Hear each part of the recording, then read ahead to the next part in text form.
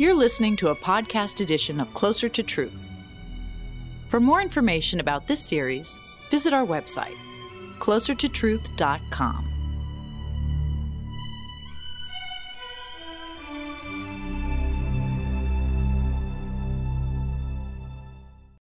Welcome to Closer to Truth. I'm speaking with Sean Carroll about his terrific new book, The Biggest Ideas in the Universe, Space, Time, and Motion. What I love are the equations.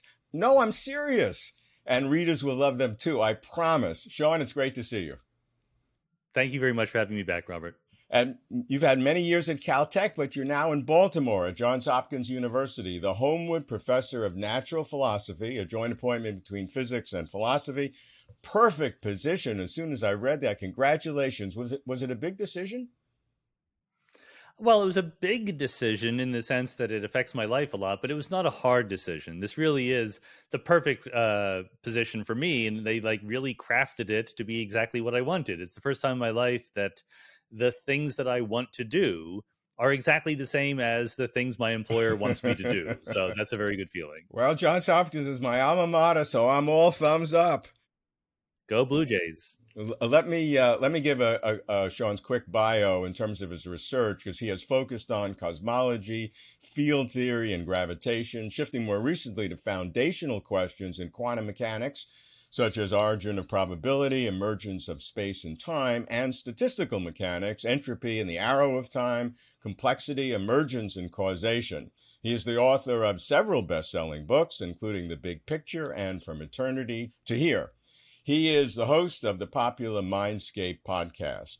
Sean, we have lots to cover on the biggest ideas in the universe, but let's start with those equations. Stephen Hawking said that the reason he did not include equations in his popular books is that someone told him that for every equation, it reduced book sales by 1/2. So I did a little calculation. I'm going to assume your book has about 100 equations. I think there are a lot more, but 100 is easy to use. So 0.5 to the 100th power is about 10 to the minus 31st. And by this metric, assuming every star and every galaxy has a planet with 100 million or a billion people, no one in the visible universe could buy your book. But I'm betting that you will prove the equation skeptics wrong. In fact, I just checked, and even though The Biggest Ideas in the Universe has not yet been released, it is already among the best sellers in several physics categories. So you have falsified a Stephen Hawking conjecture. Why did you include equations when nobody else does? Well, there's different reasons why you might write a popular trade physics book, right? And typically you're trying to get people up to speed on some of the most fun, speculative, enticing research ideas out there. And that's usually what I do when I write these books. But the other thing is you might want to teach people things that we know, things that we are pretty sure are on the right track. People have done that a lot. I haven't really done a lot of it myself, but I realized I could do it in a different way by bridging the gap between the sort of metaphorical, allegorical, word-based explanations and really becoming a physics student. So the equations are there, but we don't assume that you go into the book with any mathematical knowledge or even love for the equations. Yeah, and you make a really important distinction between understanding equations and solving equations. Basically, you say that understanding equations, if you do some work, you can get in your book. Solving equations, you might need 8 years in physics. That is exactly right. And that's sort of the secret sauce to how we can do this. It's not just that I teach you Newtonian mechanics and inclined planes and things like that. Those are mentioned in there. But very soon we're getting to what are considered advanced topics to physics undergraduates. Many of the things we talk about in the book aren't ever talked about or taught to physics students because we can go faster because we're just giving you the ideas. Right. Terrific. Well, what I want to do is go through the book and just give a flavor for the kinds of topics that you talk about. And I'm going to be selective and ask you the kinds of questions that I was interested in because my physics background was fairly minimal from a formal point of view. I did my doctorate in neuroscience. And I've been following these things, but the book gave me this sense of bringing the ideas with the equations. I've read a lot of physics books and I've missed the equations. I've tried to read a few fully equations books and not really able to follow it. So your book really was terrific. So I want to go through each of the chapters quickly and a couple of the ideas. And, please try to keep your answers short so we can get through a lot of ideas. I want to throw a lot of ideas. So first chapter was on conservation. And the question is, why begin with conservation? Why is conservation fundamental? And if it were not the case, what would be the implications? I was trying to get across the idea that there are these things called the laws of physics, which are patterns that nature obeys. If one thing happens, then another thing happens right away. The simplest possible kind of pattern is something just stays constant, the total energy of the universe or the total electric charge of the universe. So the idea of conservation took hundreds and hundreds of years to sink into the minds of physicists. But once it did, to me, that was really the birth of modern physics. You talk about it being the first step in the transition between pre-modern to modern science. Yeah, exactly. Before we had modern physics, and by modern now, we don't mean quantum field theory. We mean Isaac Newton as modern physics, right? Before then, it was a story of natures and purposes. We tend to anthropomorphize the physical world a little bit. And it really took a long time for people to realize that things would just keep moving if we didn't prevent them from moving. There's not a natural state where the rock sits at the bottom of a hill. It wants to keep moving. It's friction and dissipation that get in the way. And that really opened up a whole new way of thinking about the world. What are the kinds of conservation that we talk about? I know there's energy, momentum, angular momentum. So organize that for us briefly. Yeah, exactly. And I think that momentum is the first one I talk about. It was really the first one to be understood, because if momentum is conserved, then, like I said, an object moving in a straight line will keep moving in a straight line unless a force acts upon it. So it's not wanting to move in the straight line. That's just its natural thing. And then once you have that, you realize there's something called energy, which is kind of like momentum, but it's a number. It doesn't have a direction like the momentum does. There's angular momentum, the amount of spin we have. And then at a higher level of abstraction, there are things like electric charge, which is not really something that was known to Galileo and Newton, but today is really at the heart of all of modern quantum field theory. You also talk about the conservation of information. Did I get that right? You did. That's a different kind of thing, but absolutely crucially important. And again, a huge break from pre-modern physics, because what it's saying is the information in the universe is preserved from moment to moment, in the sense that in principle, and by the way, this is an idea they had in the 1800s. It's not necessarily true because we don't know what the fundamental laws of physics are. But the idea is, if you knew everything in the universe, in principle, that determines the entire past and the entire future of the universe. The amount of information is conserved from moment to moment. Now, did I read this right, that you say that in an expanding universe, energy is not conserved? Yeah, the slightly more elaborate version of that is, once you have general relativity, Einstein's theory of curved space-time, it becomes hard, or at least ambiguous, to define what you mean by energy. If you just do the straightforward thing, take the energy of the individual things in the universe and add them all up, that's something that would be conserved if you are not in an expanding universe. When you are in an expanding universe, it is not conserved. We know that just because as the universe expands, photons lose energy because they redshift. They go from short wavelengths to long wavelengths. Their energy goes down. Deal with it. Okay, you in the first chapter introduce a concept that appears throughout that is an important one. You call it the spherical cow joke. Tell us the joke and why it's important. So a dairy farmer, wants to optimize the milk output of his dairy cows. For some unknown reason, he visits the local physics department. He asks for the theoretical physicist, to analyze his milk production, and the physicist comes back and says, okay, step one, we imagine a spherical cow. And the joke, that's the whole joke. That's it. I didn't promise it would be funny. It's just illustrative because two reasons. Number one, that is the way physicists work. They idealize the situation to make it easier to analyze. Number two, That works in physics. It might not work in dairy farming. Cows are not spherical, and the ways in which they are not spherical might really matter for your milk output. But when it comes to planets moving around the sun, you say, okay, let's think about one planet ignoring the others, right? We'll put the others back in later as perturbations. That's really just the paradigm for how physics is done these days. Right. And if you're doing the gravitation of the sun, it's a point in the middle of the sun rather than analyzing all the coronas and things like that. Yep. Chapter 2 is on change.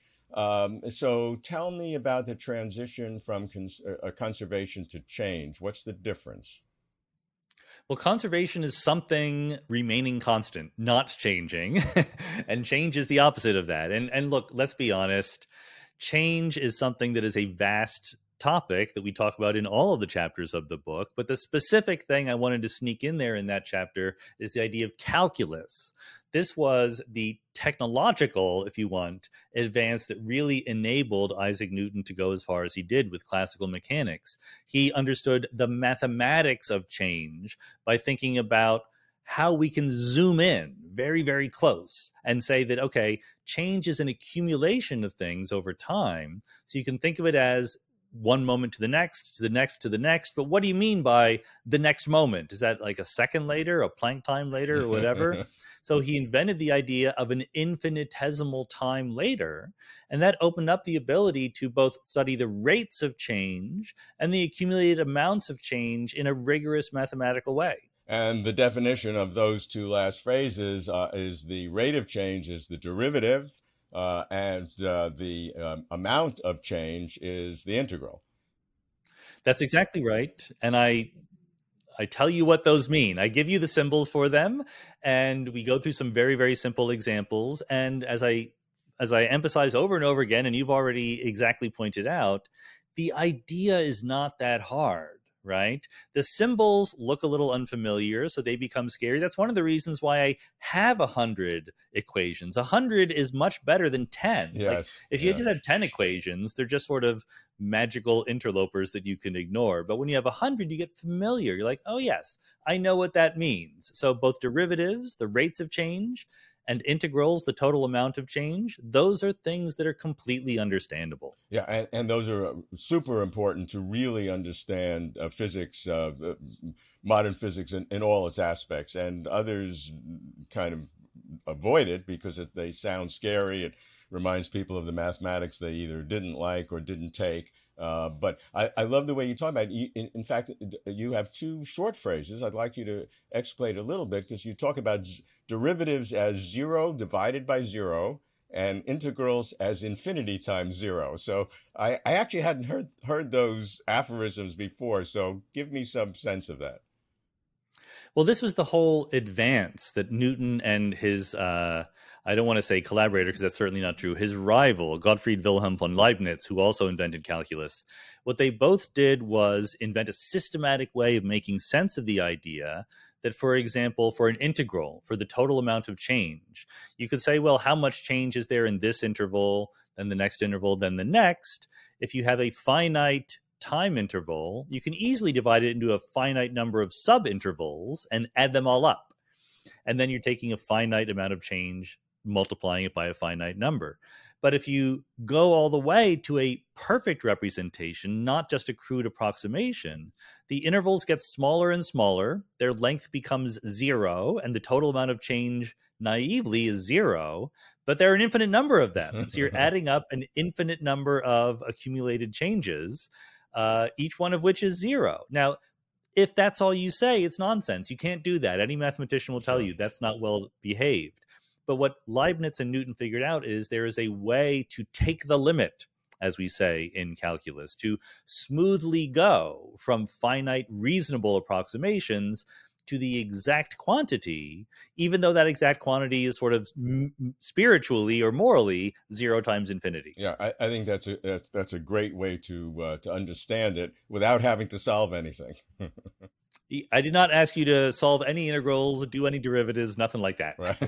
So in the chapter on change, you start with Laplacian paradigm. So briefly tell us what that is, because I want to trace the paradigms as you go through the book. Well, this is where it really comes to pass that information conservation matters. So it was Laplace in the year 1800, so over a century after Newton, but he figured out this really crucial implication of the system of mechanics that Isaac Newton had put forward, namely that if you knew the position and the momentum of every little bit of thing in the universe, and you knew Newton's laws, then you could figure out what happens in the future and the past. So how do you do that? That's the Laplacian paradigm. And the idea is you take the state of the system right now and you use the laws of physics to say, how do we move it forward one infinitesimal moment in time? And if you know the answer to that, which Newton's equations tell you the answer to it, then you can just iterate that. You go from one moment to the next, the next, the next, the next, and build up as an accumulation the entire past and future history of the system. So that's the Laplacian paradigm, the idea that we can take information at any one moment of time and use it to move forward and backward and figure out the entirety of the history of the system. So that chapter starts with that, and then you go back, and I'd like to do a little bit of the history, because you do it so well, with Kepler and the breakthrough that the ellipse was the planetary orbit, and then Newton and why Newton was so important. We got to give those guys some credit before we move on. Absolutely. And one of the fun parts of writing these books is always to pull out a little historical anecdote that you don't hear over and over again. Like, I've read a lot of these books and I've heard most of the standard ones, but just the idea that, at that time, it was the age of reason.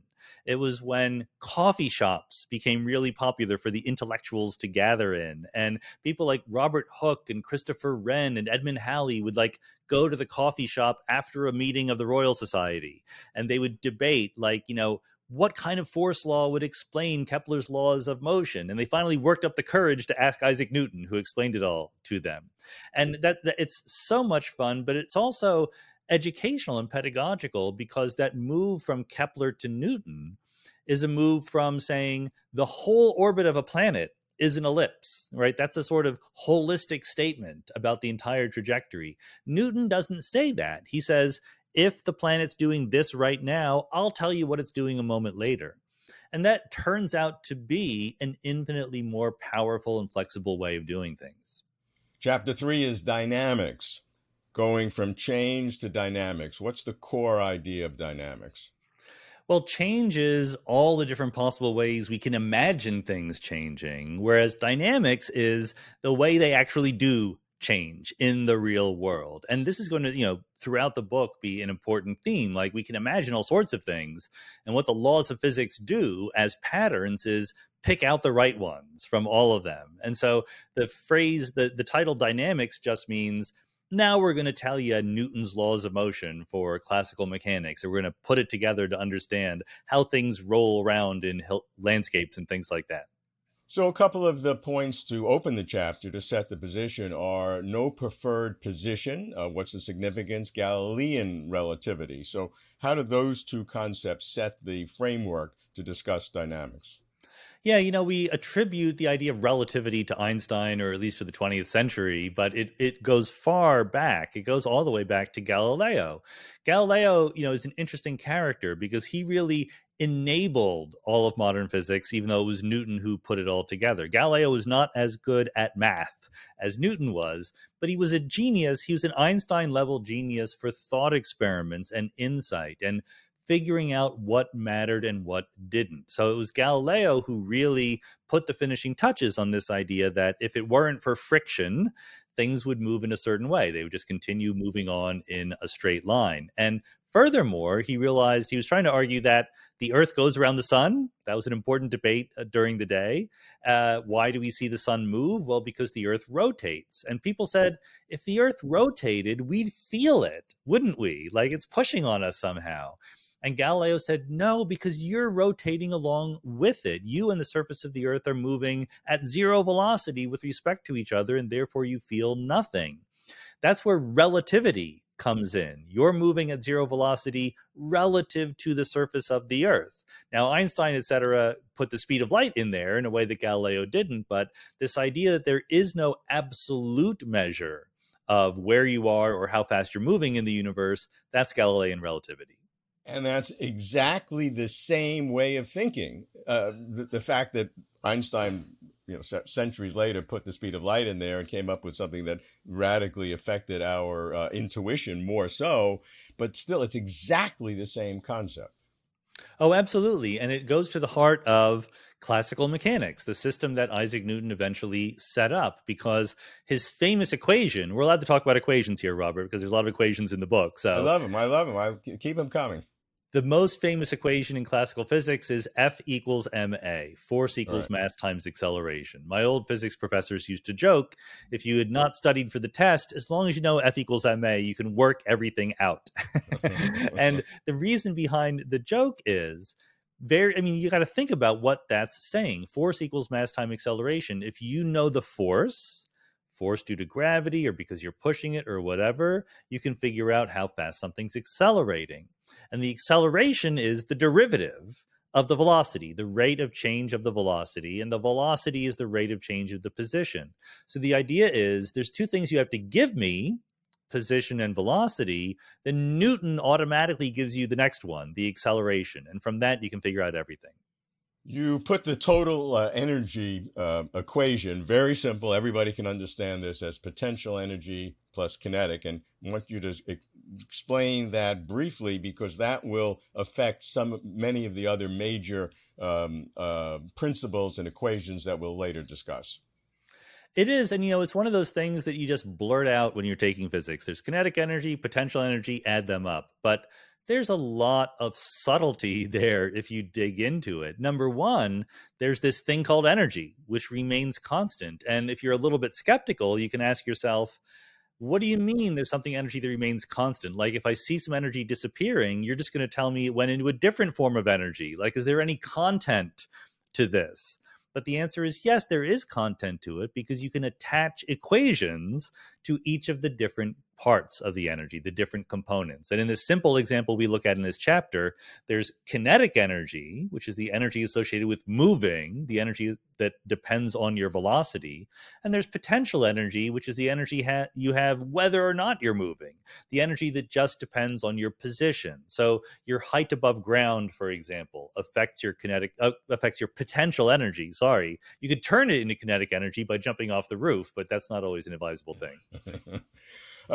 Several of the concepts that you put forth here again are basic principles that will be needed to explain more complex aspects. So just briefly describe the importance of oscillations, harmonic oscillations, perturbation theory, and phase space. So three nice big categories for you to jump into and tell us what they are.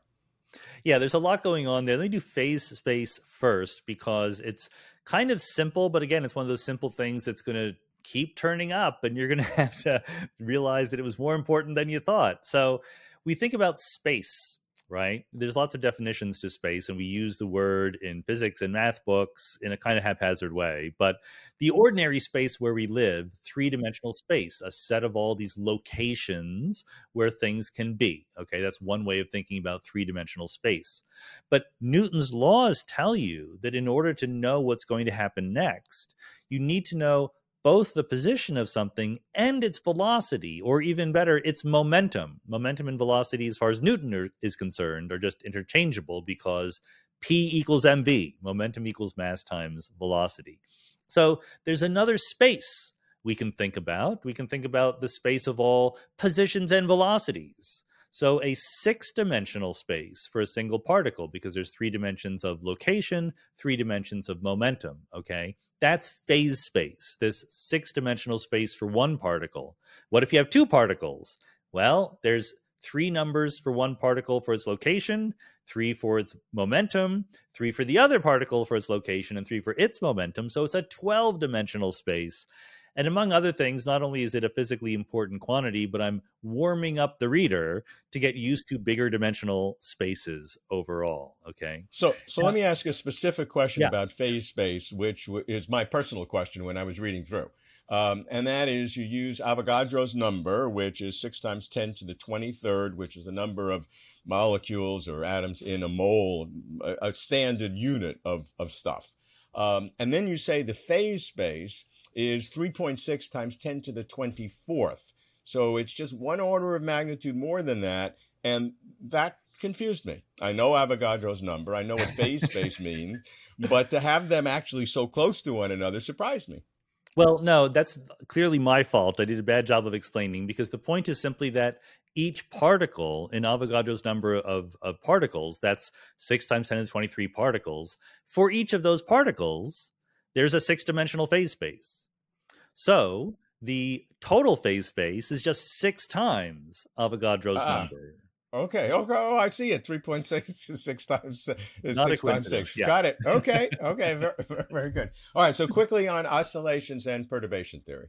This was actually secretly my favorite part of the book, because it's, again, hugely important in how physicists actually work, but we don't tell you. You know, we tell you about the simple harmonic oscillator, which is this idea that in a potential energy function that looks like a parabola, V of x goes like x squared. Okay, so it's like the bottom of a hill. You can rock back and forth with a frequency that doesn't depend on your amplitude. No matter how fast you're rocking back and forth, it takes the same amount of time in a simple harmonic oscillator. That's the simple thing that we tell everybody. What we don't tell you is, if you zoom in close enough to the bottom of any potential energy, it always looks like a simple harmonic oscillator. There's non-simple, non-harmonic things, but they can be ignored in the spherical cow spirit. So when particle physicists, when you take your first class on quantum field theory and try to understand why a quantized field looks like particles, the answer is because they look like simple harmonic oscillators. And we will get to that in book 2. Okay, well, we'll talk about that later. And then perturbation theory, which you talked about a little bit before, simplifying and then adding the complexities at the end. Exactly. So when you go in that potential energy, you go zoom in down near the bottom and you realize, oh, it looks like a simple harmonic oscillator. And you solve that exactly. And you're very proud of yourself. And then someone, maybe it's your professor, comes along and says, okay, now what about the fact that it's not exact? Let's put back in all the things you just ignored when you were zooming in that potential. And perturbation theory is a way of doing that systematically. There's an x squared potential, which is the simple harmonic oscillator. Then there are contributions that look like x cubed, x to the 4th, x to the 5th, x to the 6th. And you can systematically learn how those affect the motions of the particles using perturbation theory. And perturbation theory, obviously, in particle physics and the later development of the Standard Model became exceedingly important. We wouldn't have the Standard Model of particle physics without that. Every time you see a Feynman diagram, those little squiggly lines of particles bumping into each other, that's a perturbation theory calculation. Now, the way I see the principle towards which this dynamic chapter drives is the principle of least action. And then you get into the Lagrangian. So tell me about the Lagrangian equation. It's getting a little bit more complicated, but we've set the foundation for it, so it should be very easy to explain based on that principle of least action. Yeah, and this is something where, I struggled with this one in writing, and not because it's hard to write, but because I felt like I was undoing some of the good I had done in the previous chapter. Yes. In the previous chapter, I rambled on about the Laplacian paradigm. You tell me what's happening at a moment, and then I tell you what's happening next, and then that can accumulate. The principle of least action says that's not the only way to do physics. There's a whole nother way, which says you give me where the system starts and where it ends. You don't tell me how fast it's moving. I can figure that out by looking at what is called the action, which is a quantity that happens over the trajectory of the particle. I imagine all possible trajectories, and what I notice is the real one, the one that the laws of physics actually happens, is the one that minimizes that action.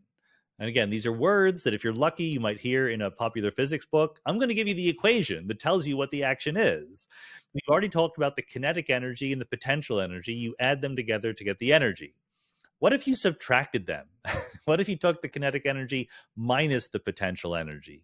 That's a quantity we can define. It's called the Lagrangian. And the action is just the accumulation of the Lagrangian over the whole history of the particle. So in other words, the integral of the Lagrangian over time is the action.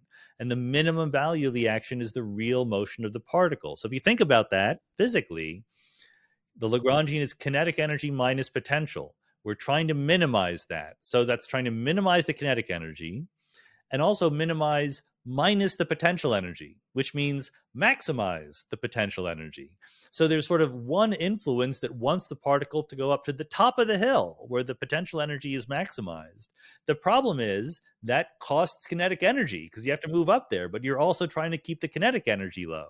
So there's a competition between these two effects, and it balances out to give you the real motion a la Newton's laws of physics.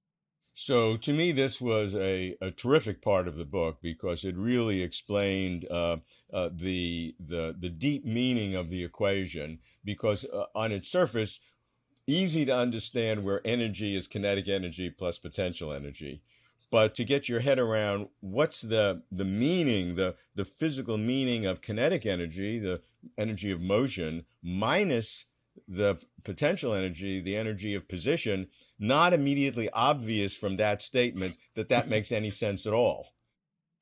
No, and one of the things I gotta apologize for is I just say it in the book. I could, if I wanted to write a book that was twice the length, derive the fact that starting with this idea of the Lagrangian and the action, you get out Newton's laws. But I'm just hoping that you understand what the idea is without the derivation.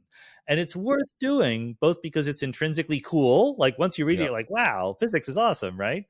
But then also, again, once we get to modern physics, it's Lagrangian, Lagrangian, Lagrangian all the way down. That's what all quantum field theory is from start to finish. So you're laying a foundation for future success. Yeah, and the key to understand that is you're not defining energy, you're defining this principle of least action. And that's why you have, as you said, this tension between kinetic and potential energy, because you're seeking this other way of doing physics by finding this basic principle. Yeah, and it's perfectly okay to take a breath at this point in the book, because kinetic energy, even though there's an equation for it, in some sense you can see it. You can see the thing moving, right? And potential energy, in some sense, you can see it. It's on the top of the hill or on the bottom of the hill.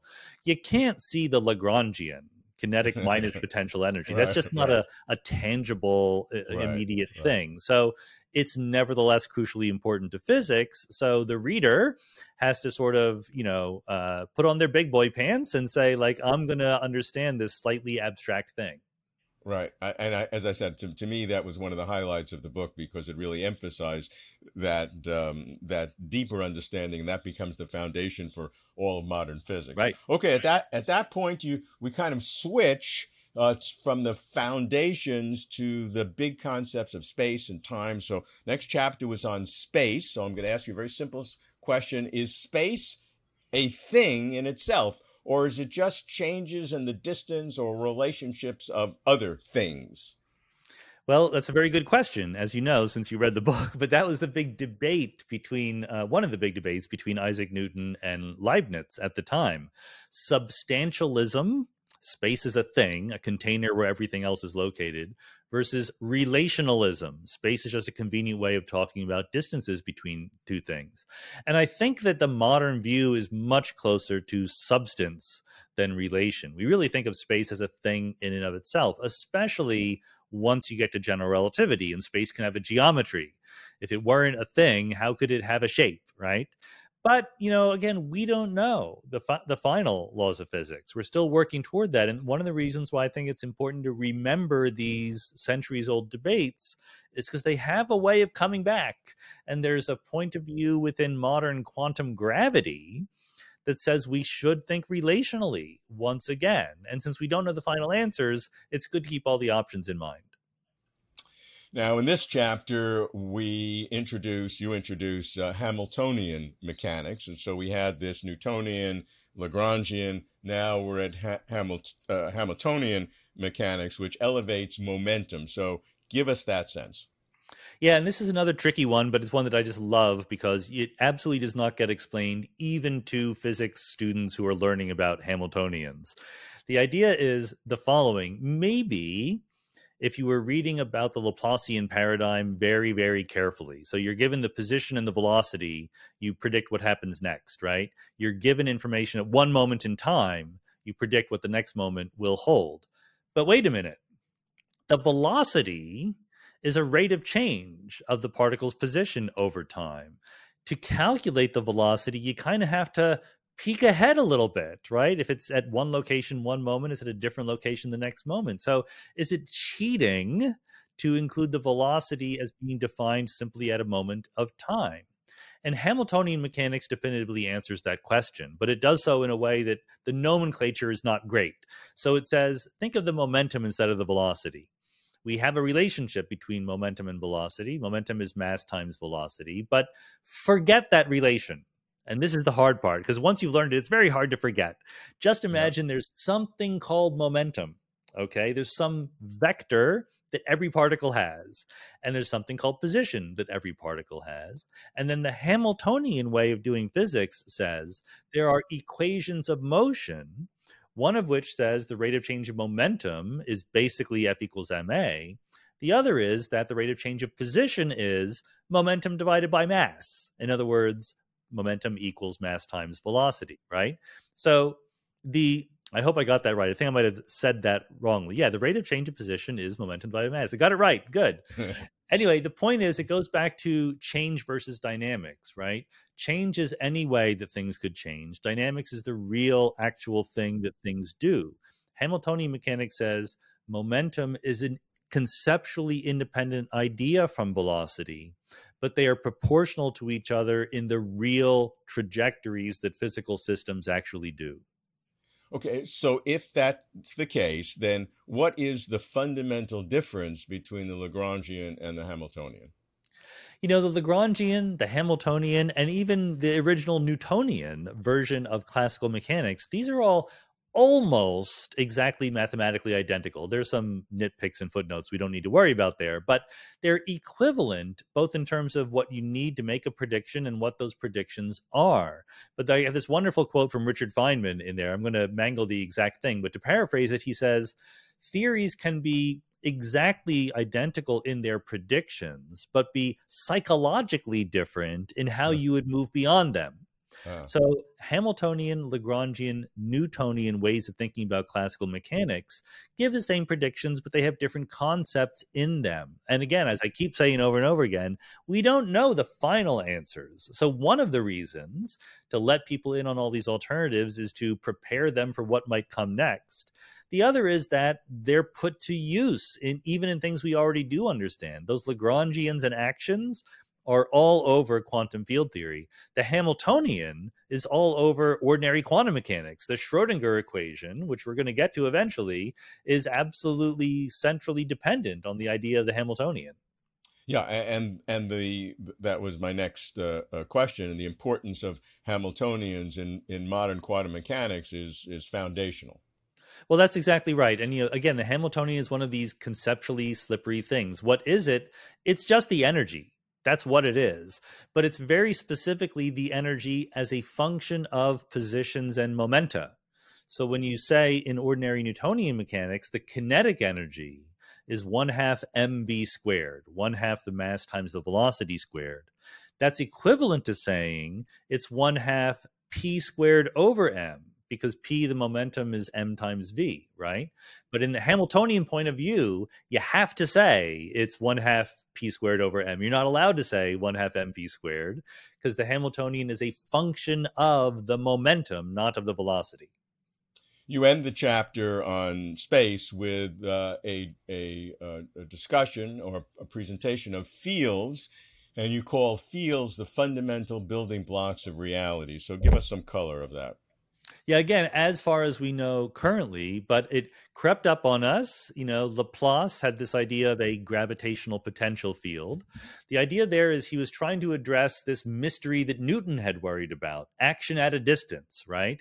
Newton says the gravitational force depends on the inverse of the square of the distance between two objects. And people, including Newton himself, said, how does it know? How does the planet know how far away the sun is to know what its gravitational force is supposed to be? And Newton is like, that's a really good question. I hope someday people figure it out. I don't know the answer. Laplace said, imagine there is a field pervading all of space in between the sun and the planets. And a field just means it has a value at every position. Then he comes up with an equation, which again gives you exactly the same predictions as Newtonian gravity does. But it's conceptually different because now there's a field filling space, which seems to fit our intuition a little bit better. And indeed, we get Maxwell coming up with electrodynamics in the mid-19th century, Einstein putting general relativity, his theory of curved space-time, as a theory of a metric tensor field, and all of modern particle physics is based on quantum field theory. So Laplace had the right intuition that imagining a field is a really, really useful way of thinking about the fundamental nature of stuff. Next chapter, naturally following from space, is time. I'm going to ask you the same question. Is time a thing in itself, or is time just changes in the sequence and duration of other things? Well, of course, soon enough, namely the chapter after this, we'll learn that the modern point of view is that time is part of space-time. And I think that it's right to think of space-time as a thing in and of itself, at least provisionally. That's the best we know right now. So yeah, time is a thing. No worries. Compare space and time before we unify them. If you compare them, how are they alike and how are they not alike? Yeah, I go a lot in the book in comparing how time and space are similar and also how they're different. They're similar because we can measure them, right? Their distances, they help us locate ourselves in the universe. When you meet somebody, you tell them where you're going to meet them and when you're going to meet them. They're different, obviously, because unlike space, time has a direction. And I wrote a whole book on this. That was From Eternity to Here. People can read that. So we give the ultra condensed version of the arrow of time, the fact that entropy is increasing from the past to the future. If there were no change, could there still be time? Well, you wouldn't have invented it, but then again, you wouldn't exist because without change, there's no such thing as people. Okay. Let's talk about reversibility. Compare reversibility versus time reversal invariance. You do that nicely in the book. Yeah, it's something that doesn't get enough attention, I think. Again, I'm sort of like doing all my own favorite things, trying to correct the misimpressions that I see lying around there in the literature. So reversibility, which doesn't get a lot of press, but is the most important thing, is the foundation of that Laplacian paradigm, the conservation of information. If you know the state of the system now, you use the laws of physics to predict what will be in the future. And if you know the state of the system in the future, you can say what it was now. That's reversibility. You can go backward and forward. Time reversal invariance is supposed to be a symmetry where you simply reverse the direction of time. Okay, so in the definition of reversibility that I gave you, there was no past involved, right? But time reversal says let t, the time variable, go to minus t. And what I argue is that we make a big deal in modern particle physics about time reversal being violated. But I say that has nothing to do with the arrow of time because you've just chosen a particularly contentious definition of what you mean by time reversal invariance that are better definitions in which it is perfectly well conserved. I can see people kind of getting ready to argue with you a little bit. It's a controversial area, to be sure. As long as they buy the book. That's the point of the book. You mentioning the arrow of time, you deal with this a lot. You dealt with it in the previous book on entropy and the arrow of time.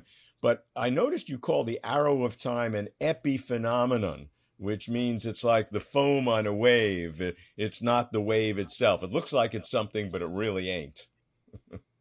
Well, it's obviously crucially important to how we experience time. The fact that the past and future are different is the most obvious fact about anything in the world. And it's kind of a mystery that it's nowhere to be found in the fundamental laws of physics.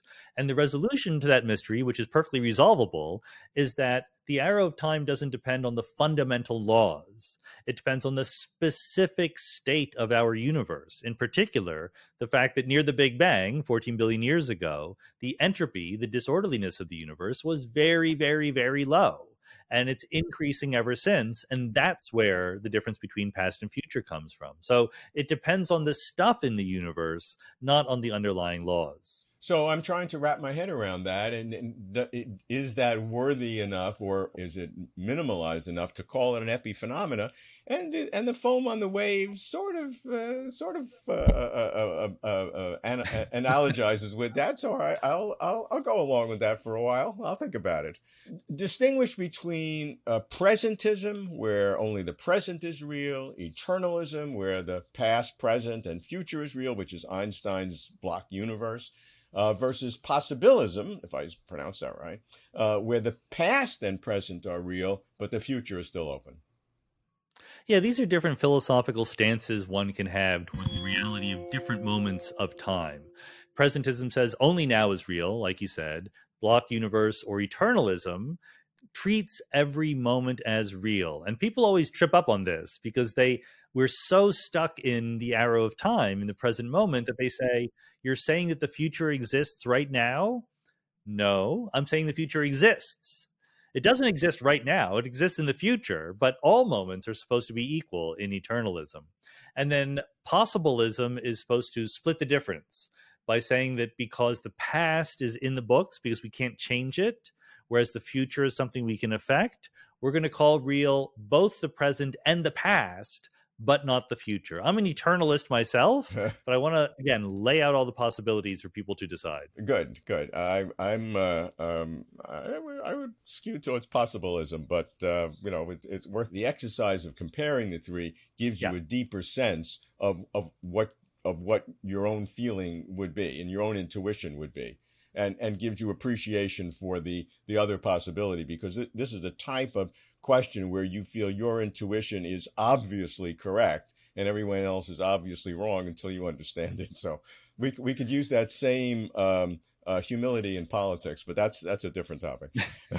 What can physics say about a philosophical approach to time, which is the differentiation between perdurantism and endurantism? Perdurantism, where all objects are considered to be four-dimensional objects, or worms that worms its way through four-dimensional time, and objects have temporal parts. So you can't define an object without defining its temporal part. You have to define a period, a part of it that's part of the object. Where endurantism says that all objects are three-dimensional objects. You don't have to have the time as an inherent part of the object itself, but the object is present in whole at each individual time. Is that a difference without a distinction? Is it, and what can physics say about it, if anything? I actually think that it matters. I don't talk about that distinction in the book, but it is an important one. And one of the reasons why it matters is because, again, we're constantly trying to push beyond what we currently know. What physics has to say to philosophy is, here's what happens in the world. And then philosophers have the job of sort of conceptually making sense of it all. So this is a great question, because you might think, oh, it doesn't matter. Objects persist over time, whether I call them each moment a different object or whether I call the whole four-dimensional thing an object, who cares? But then you have the many worlds interpretation of quantum mechanics, where the thing can persist in time and then now become two things in two different worlds. What do you do then? And I think that being ready to tackle those issues philosophically is something that you can absolutely help yourself toward by understanding the physics as best you can. We'll talk about the many worlds interpretation, which I think we'll probably disagree on when you have book 2. Book 2, yes.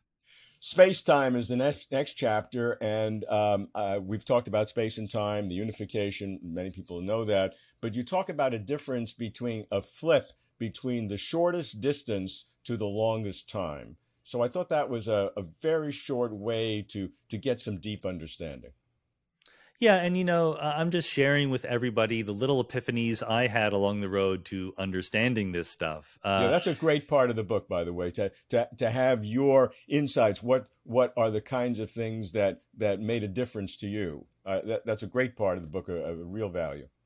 Thank you very much. And when it comes to space-time, which is just the topic of special relativity, basically, the thing that Einstein put a capstone on in 1905, my feeling is that a lot of people get confused because the deep lesson of space-time is talk about space-time. don't talk about space and time separately. Those are human conveniences. The real thing is space-time.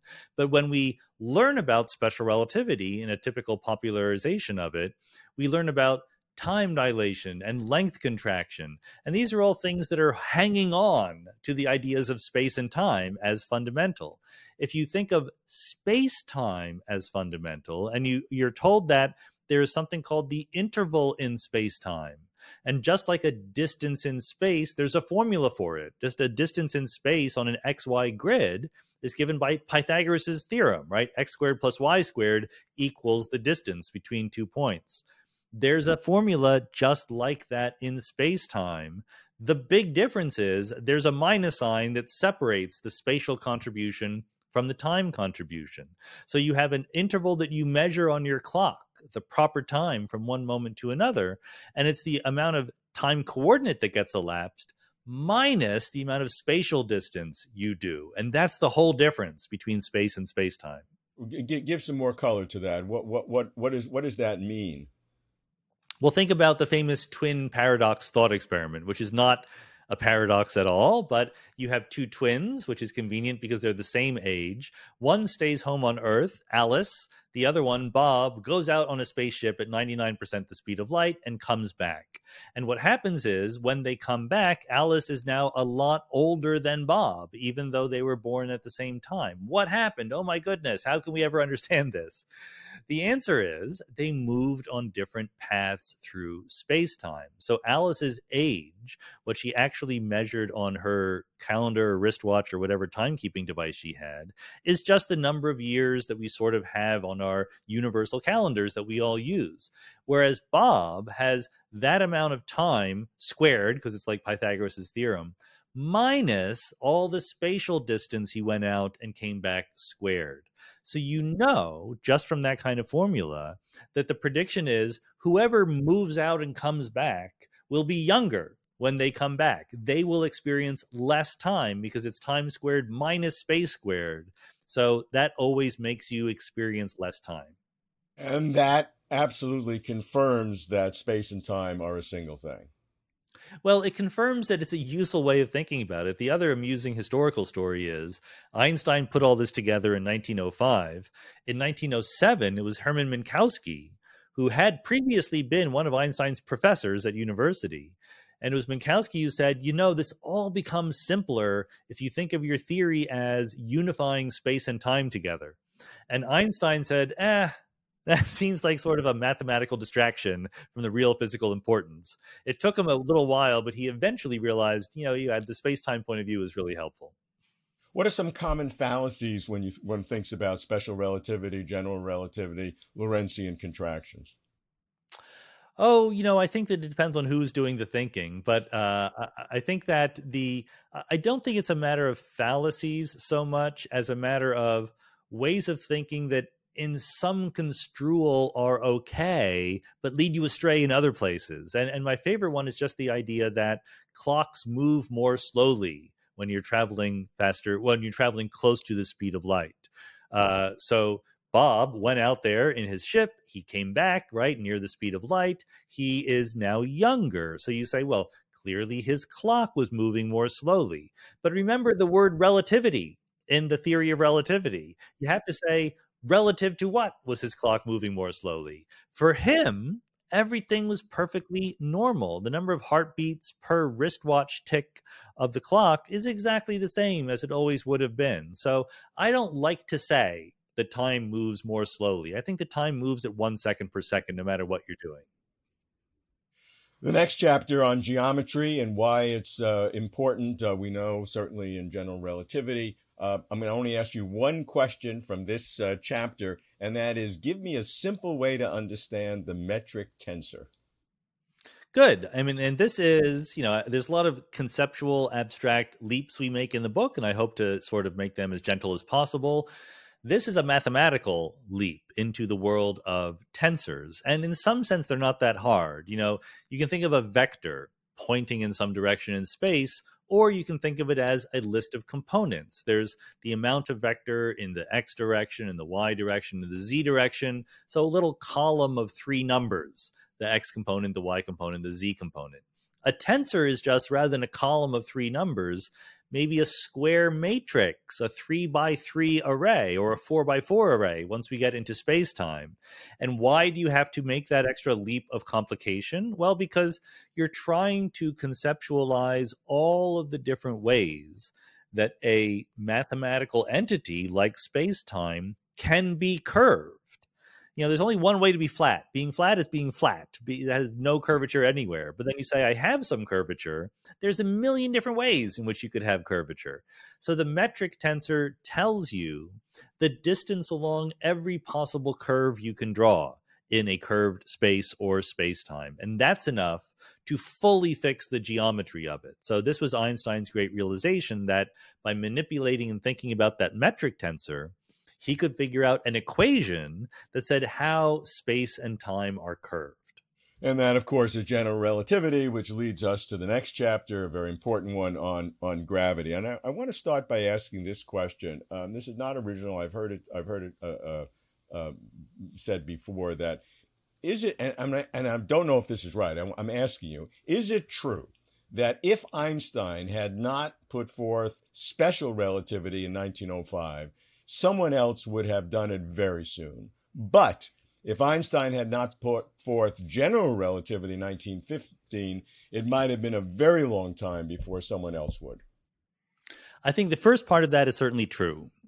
Special relativity was really a group project, very much. Einstein was the final person to put the finishing touches on it. And in fact, in some sense, the hard mathematical work had been done. We understood what are called Lorentz transformations and the ways that lengths and times might change. And what Einstein really added to it was the idea that you can get rid of this thing lurking in the background called the ether. People thought that light waves propagated through a medium called the ether. And it was Einstein who realized you didn't need that. You could get all the answers.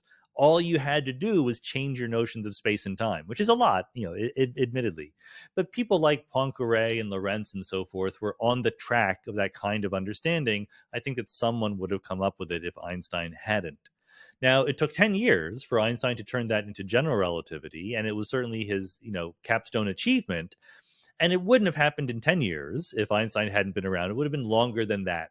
But how much longer? I don't know. David Hilbert came up with Einstein's equation almost the same time as Einstein did. Now, admittedly, he was good friends with Einstein. Einstein told him everything he had done. But there were other people. Gunnar Nordstrom was another physicist working on the same kind of problem. It was really, really hard, and Einstein was smarter than everybody else. But I don't think it would have taken decades. It would have taken years. Okay. You make the point that inertial mass and gravitational mass are different, but it's significant that they're two different definitions, but they're the same thing. What's the significance of that? Yeah, I'd like to analogize it with electromagnetism, where you have the force on an electrically charged particle depends on its charge.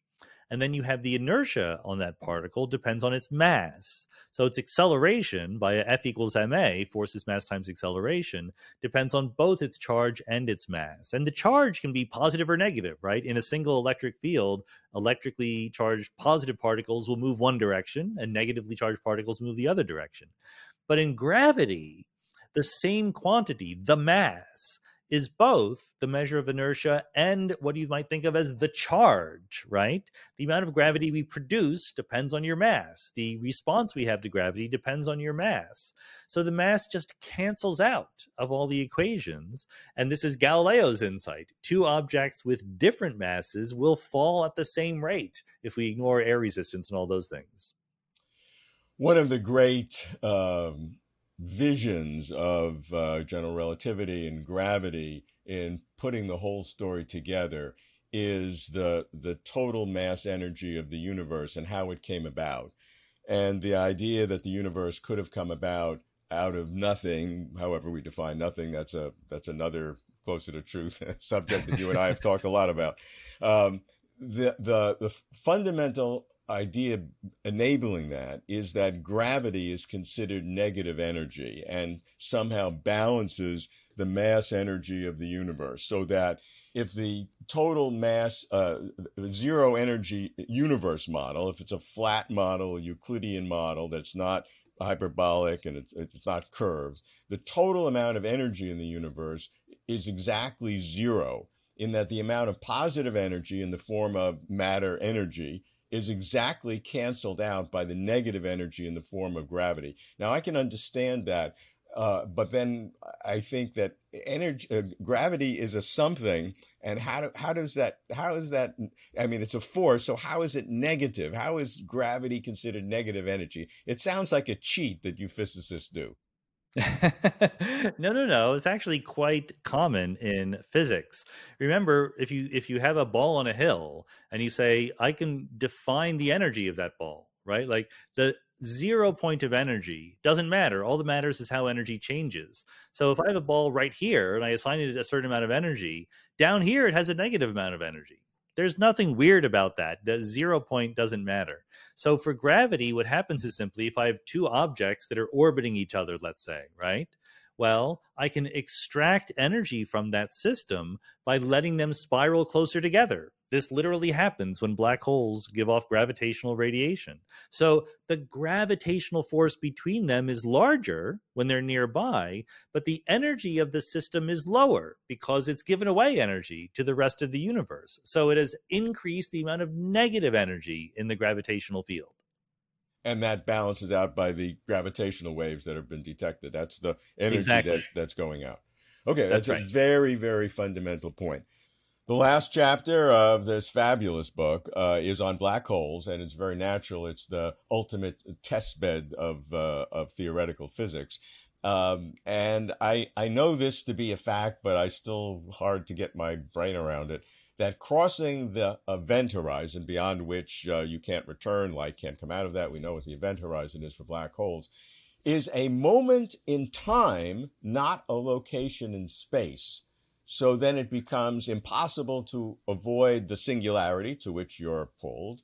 But the reason you can't avoid the singularity is that it's a point in your future, and it's like trying to avoid tomorrow.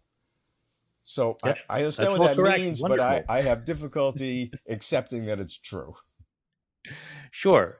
And this is sort of the payoff chapter. I mean, you've worked really hard, okay? You've read all these chapters, all these equations, and in the previous two chapters on geometry and gravitation, it's really been a different kind of math than you've probably been exposed to with the tensors and all that. But what it allows us to do is to talk about something like black holes in a way that you just couldn't do without the equation. So this is your reward for making it this far. And also it drives home a very important lesson because the equations are smarter than we are. You know, Albert Einstein put forward general relativity in 1915. He lived for another 40 years or so. He never knew what a black hole was. You know, the idea would have been alien to him because it was really hard to get our brains around, but the equations knew it was there. You know, the idea of a black hole was implicit in Einstein's equation and in the solution to Einstein's equation written down by Carl Schwarzschild just 2 years later. So this idea that the center, what we think of as the center of the black hole, R equals 0, the singularity, is a moment in time in the future, no one would have guessed that. It is something that you just get out of the equation. And so you can write down the equation, you can point to it and you go, look, right here, it's telling you the singularity is in your future and you're going to hit it. And you can draw pictures to understand it after the fact, but you have to be led to that conclusion by trusting the equations. The alternative is that there's something wrong with the equation. Something's missing. There's something more fundamental we're not getting. How can we falsify that alternative? It's always possible, you know. Many people have tried to out Einstein and come up with a better theory than general relativity.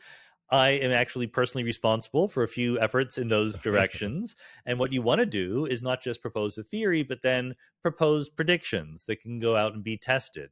And general relativity is tested to exquisite precision in many different ways. And I'm responsible for some of those also.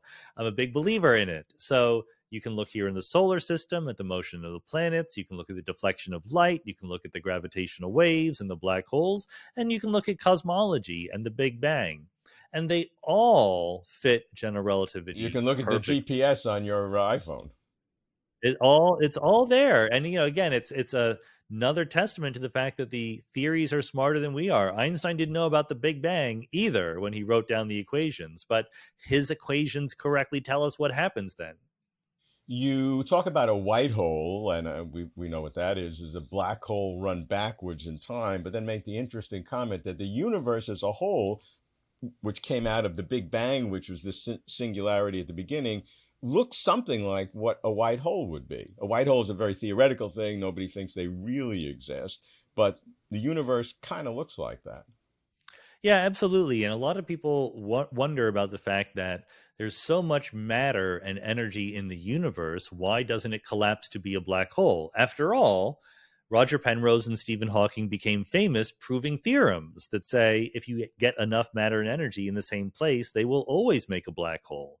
But there is a little hidden assumption in those theorems. They don't actually say you will always make a black hole. They say that either there will be a singularity in your future, as there is in a black hole, or there will be a singularity in your past, as there is in a white hole. And we have a singularity in our past. That's the Big Bang. Now, we have to say here, of course, when we use the phrase the Big Bang to talk about the singularity, that's a little bit sloppy because the singularity probably doesn't exist. That's the place where the theory breaks down, not an actual part of the history of the universe. It's a signpost saying we need to understand the fundamental nature of space and time better under exactly those conditions. Great book, Sean. I really enjoyed it and learned a lot, and recommend it to everyone very, very much so. Some final thoughts. You talk about why questions. We're all answering why questions and pushing it further and further. But then you talk about why questioning bottoming out without some ultimate answers, with nowhere further to go. You have a great phrase. That's just the way it is. I've known you've used that with me on Closer to Truth in the past when I've pushed you on certain things. You look me in the eye and say, that's just the way it is. Take it or leave it. But you do it politely, though. You do it very politely. The brute fact. What's in that category? Well, of course, we don't know. And this is why it is something where we have to be careful and subtle rather than just bludgeoning our way into our favorite answer. I'm all in favor of asking why questions. My point is only that we can't demand that there be an answer that satisfies us, right? The universe is not set up for our amusement.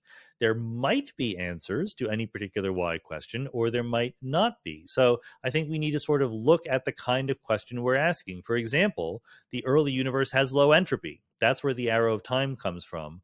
I would like to know why. And the answer might just be, it just is that way. It's a brute fact.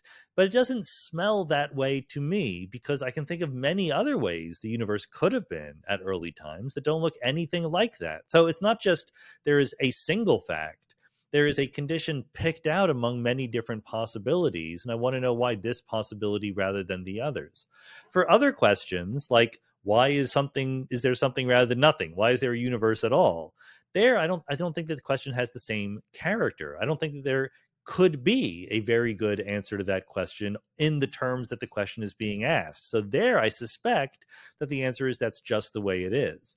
But I'm not certain about any of that. So I'm happy to have my priors overturned by better evidence. And the fundamentals of why are the laws of physics the way they are. I mean, that's sort of one level up from why is there something rather than nothing. But those two I would put in that category, at least right now. I see that The Biggest Ideas in the Universe is a 3-part series. Space, Time, and Motion, the first book that is just being released, which I say is fantastic, is classical physics, but it's the foundation of what you need to understand all physics. The second will be Quanta and Fields, which is on quantum physics, and the third, Complexity and Emergence. So I just want you to give us a tease about the future books. So what are some of the motivating energies that you feel to write each of those, and why are they organized as they do, and why do you end with Complexity and Emergence? Well, a couple of things going on there. One is, again, I'm focusing on things we think are pretty solidly understood and established within physics. So it's not about string theory and the multiverse and black hole information or anything like that. But modern physics is based on this idea of quantum field theory. You take fields, a la Laplace and Maxwell and Faraday and so forth, you quantize them. It's a simple idea. There's some puzzles with it, some things we don't yet understand, but it's giving us spectacularly successful predictions for what we see at experiments. And so I really try to explain what quantum mechanics is, what quantum field theory is, what the different kinds of fields are, where the forces of nature comes from, the Higgs boson, the fermions versus the bosons, all of that stuff, and then build it up into matter, atoms, why atoms have the size they do, etc. Then in volume 3, we go on to admit that sometimes there are interesting systems with more than just a handful of atoms, right? There are collective phenomena that have sort of an autonomous way of talking about them. You can talk about fluid mechanics without knowing your fluid is made of atoms. So I talk about cosmology, which is a simple example, but then more interesting examples about thermodynamics and statistical mechanics and complex phenomena, which physicists are still struggling to get a handle on. But we see some patterns amongst the noise, power laws and scaling relations and networks. And that's something that we do understand a little bit about now, but it's also going to be a growth area going forward. And for everyone who's looking forward to quanta and fields and complexity and emergence, you had better get the first volume on space-time and motion, because you won't be able to understand fully the second and third volume without the first volume. I have one question about emergence. Give me a really short answer, but it's one of the questions that we focus on a lot. And that is there such a thing as what's called strong emergence, where it is impossible, even in principle, to account for certain emergent properties by reduction in terms of fundamental laws? Well, I think that reduction is always a bad way of talking about it. I never use the word reduction myself. I do think that there is a fundamental description of reality, and I think that we have part of that in hand in our best current theory of the standard model of particle physics plus gravity. I don't think that there is any phenomenon in nature that we can observe in our everyday lives that is incompatible with that theory. Of course, so there's no strong emergence from that low level, but you can always talk about strong emergence between other levels. Like if your quote unquote microscopic theory is human beings and your macroscopic theory is societies or economies, then I can't make the same promises, right? Our understanding of human beings is far, far weaker than our understanding of electrons and photons and so forth. So it's possible, in my mind, that the best theory we have of human beings is not enough to predict what would happen in a society. You need to add some extra ingredients in some interesting way. I don't know if that's true or not, but I can at least contemplate it. Well, we'll talk a lot more about that when book 3 and book 2 come out, but everybody needs to get book 1 in order to understand the future. True. You have a standing invitation to come back for each one. I say to everyone, The Biggest Ideas in the Universe has my highest recommendation. Viewers can watch 26 of Sean's videos and 8 TV episodes in which he appears on the Closer to Truth website and Closer to Truth YouTube channel. Thanks, Sean. Thanks, everyone, for watching. Thanks, Robert.